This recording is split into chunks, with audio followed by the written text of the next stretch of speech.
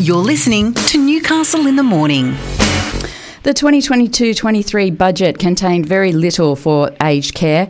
The government seemingly content to continue implementing its $17.5 billion reform package that was announced last year and failing to commit to funding higher wages for aged care workers. Someone who would have been quite disappointed in that budget last night is aged care expert and CEO of Maroba. It is Viv Allanson. Good morning and thanks for your time, Viv. Good morning, Tracy, and good morning to your listeners. How disappointed were you last night? Incredibly. I didn't sleep last night. I just kept mulling over the lack of opportunities that were missed in every aspect of the service delivery for aged care. It was appalling. It really was appalling, and to think that we're just going to sit here and take just the $17.5 billion. This sector, following the Royal Commission, it desperately needs an increase in staff wages. It's just not on the horizon.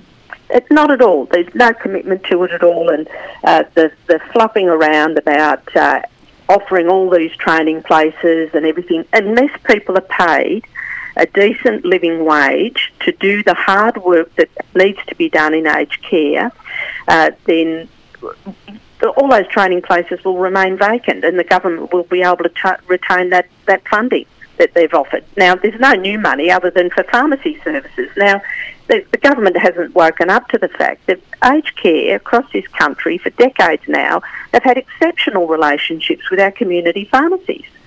They come into our services, they give us advice, they do audits for us, they sit on our medication advisory committees.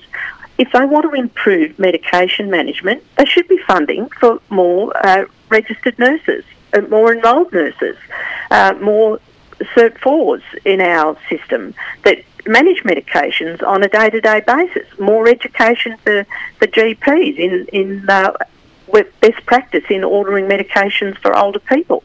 So they already do a great job. But if that's where they want to improve, they're putting pharmacists, money into pharmacy. I just don't understand what that will look like. It does make sense.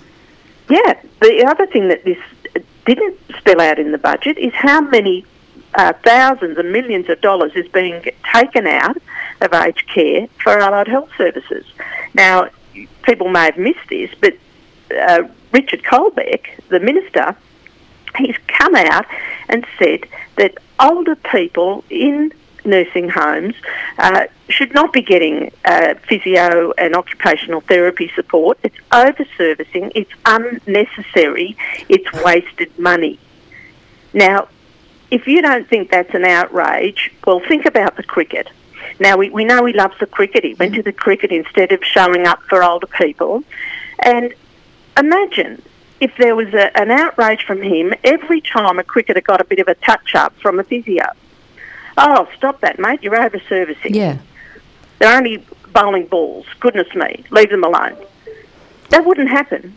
But No. for older people, his vision for older people is to stay in a chair, stay in a bed, get 200 minutes of care, but don't get anything else. No spiritual care support, no allied health support.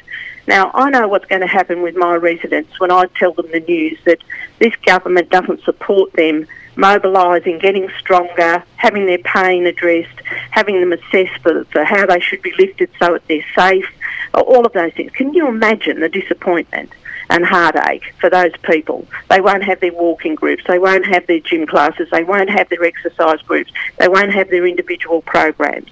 This is an outrage, and it was concealed in this budget. I was just going to say exactly that to you. This hasn't grabbed much attention at all. You're the first person to bring this one to my attention. Well, it went under the radar.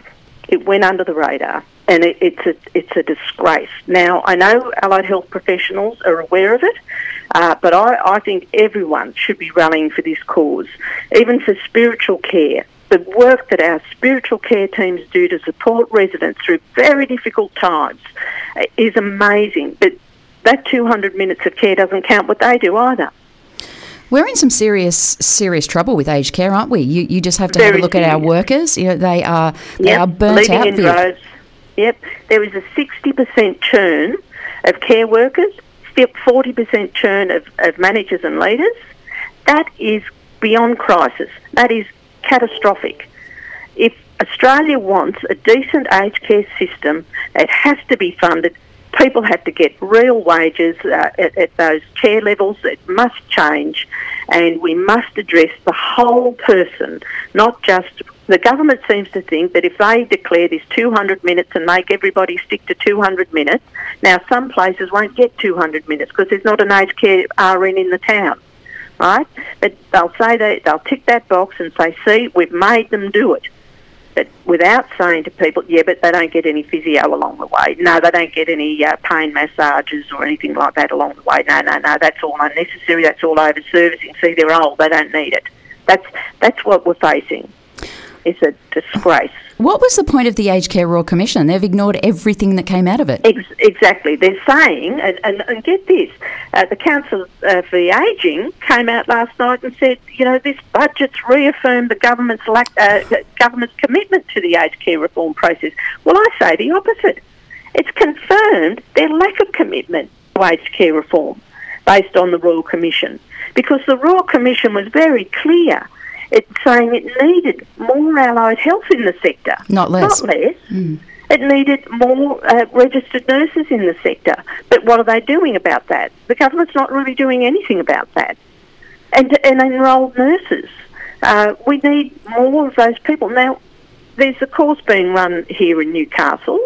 Now, we've had to beg to get one place in that course. All the rest of them will be in the area health service. Now, the area health service needs them as well, but we had to beg for that place. Now, we're one aged care out of how many in our region? Lots. But we need enrolled nurses in aged care.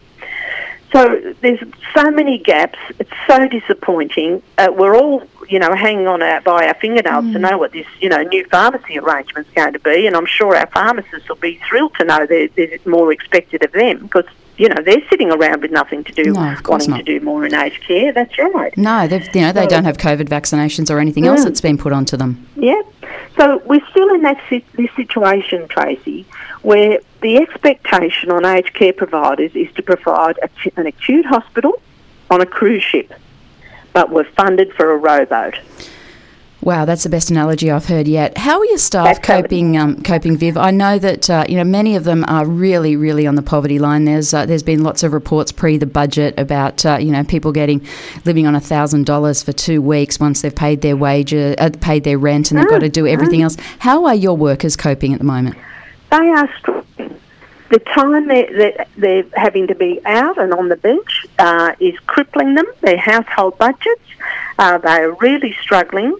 It's the greatest injustice, and yet they seem to miss out on all these entitlements that go around for people, that are impacted by COVID. And even in this budget, it talks about, yes, and aged care workers will be able to pick up this some $400, but when it comes to tax time, they'll lose it again. It's unbelievable. Have you seen any of that payment that was announced for you guys, the two $400 payments? Have we seen any of that?